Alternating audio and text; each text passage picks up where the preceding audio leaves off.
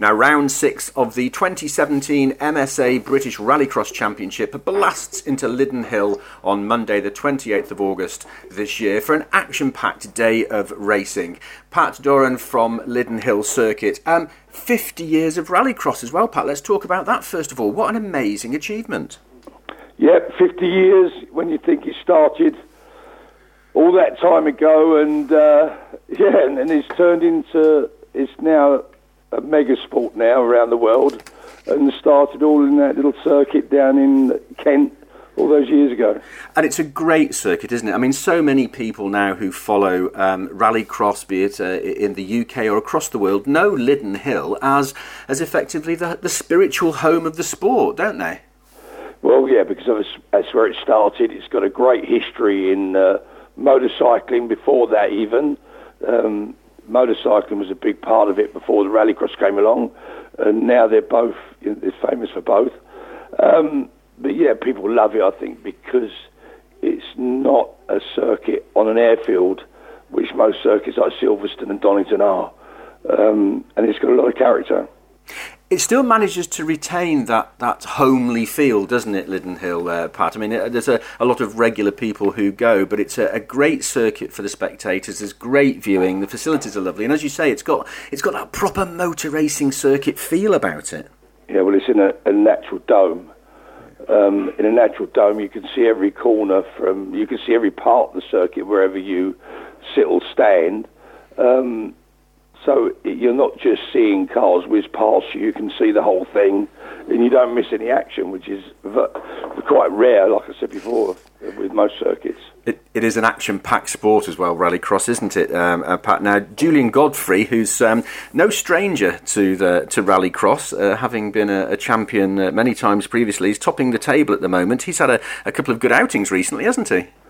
Yeah, steady Eddie, steady Julian. Obviously, Julian and I worked together for many years and is still building my engines, and that's his background. But Julian's a very, very talented driver. Doesn't make mistakes, whereas everybody else seems to make mistakes around him. He may not be the fastest out there, may not do the fastest times, but he just doesn't make mistakes.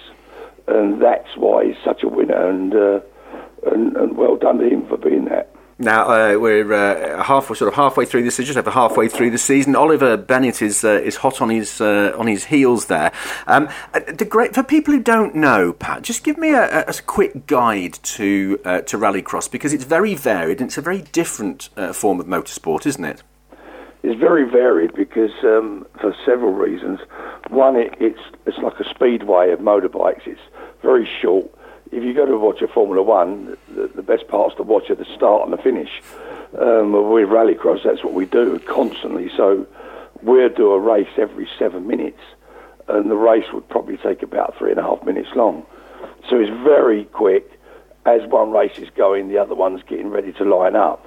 So there's always the action of the starts and banging them out. And with the cars being so very fast, though, the supercars are 600 horsepower that can do 0 to 60 in under 2 seconds, which is faster than an F1 car. You can imagine the action, and then you're going from tarmac onto loose. So the whole story, the way that the sport is written is for action. And of course it was designed for TV in the first place. That was the whole idea of it, because it was filmed by BBC. Murray Walker was doing the commentating, and it was designed taking rally cars into this and making a television show, making a show out of it. So it's been built to entertain the grounds, and that's what it does. And of course it relies very much on a whole raft of skills of the drivers, because of the different surfaces and the different techniques required around a rallycross circuit.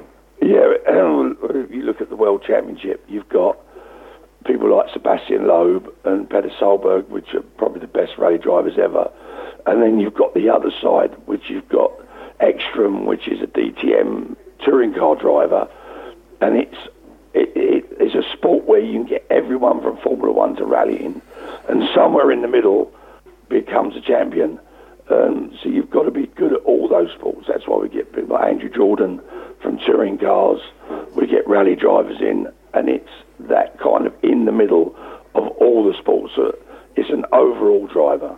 And with a race every 7 minutes, the crowd don't even have time to draw their breath, do they? No, that's right. No, that's what it is. Sometimes it's like being at a football ground with the cheering and the atmosphere up against where you go to watch some of the single seat long races, like watching paint dry. So over the years... I don't think they'll like me saying that. but you may have a point. Over the years, Pat, you've seen many great races and many great racers down at Lydden Hill. Any particular ones that spring to mind? Well, probably the ones that pick to mind were the ones that I've been involved in, because obviously I remember them more than most and watching, and one that comes to mind must be years ago when I first came on the scene. And Will Gollop and Martin Shanker were the heroes of the time, and I put myself amongst them. And there was a big accident where Gollop drove in the back of me and came off and caught fire, and everyone thought he was dead, and I got blamed for just being there. I shouldn't have been there, although I was lying in second place behind Martin, and Will tried to get past me. It was that kind of, I'd arrived, so that's the kind of thing I remember. So you've gone from driving at the circuit to owning it. What sort of a transition was that, Pat? Yeah, well, we got a few people involved that wanted to invest into the circuit, and so we just decided to do it, and we've just slowly improved the circuit and trying to make it work. And obviously we've got big plans for the circuit going forward. We're planning, which we're working closely with the local authority and the local people as we speak. It's going to look at some of the corners and remould the sort of feel of the circuit, isn't it? The developments you've got in place. Yeah, I can't really start to go there at the moment. It's so complicated because obviously it was owned by McLaren's, and McLaren's put in planning for what would suit them. Where they were going to build the factory, and it was going to be a factory so it had been a circuit, Formula One circuit, being used every day of the week. And we're trying to get a happy medium where we can use it for what we think we need to use it for, of what planning is there now. Still a lot of passion in your voice, and clearly it's the twinkle of your eye, isn't it, I think, Pat? Well, it's... Yeah, I don't know how twinkling in mine is. I know one thing is hard work. But lots of pleasure for you, and of course the many thousands of people who come to Lydden Hill must be just thanking their lucky stars that there is the investment there, and they can come and get so close to such fantastic motor racing. Yeah, but there is that, and we get that feeling every time people come on.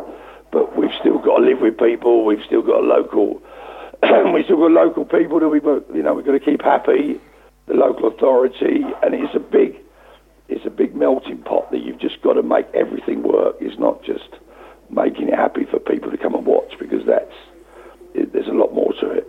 Well, I'm sure you're going to have a full house on the 28th of August for round 6 of the MSA British Rallycross Championship. More information on the web at www.lyddenhill.co.uk. Pat, enjoy your 50-year celebrations and do enjoy round 6. I'm sure it's going to be a fantastic day for you, for the drivers, and for all those many spectators that will be attending. Fantastic, and we will do, and it'll be a fantastic day. So come along. Pat, many thanks. Thank you very much.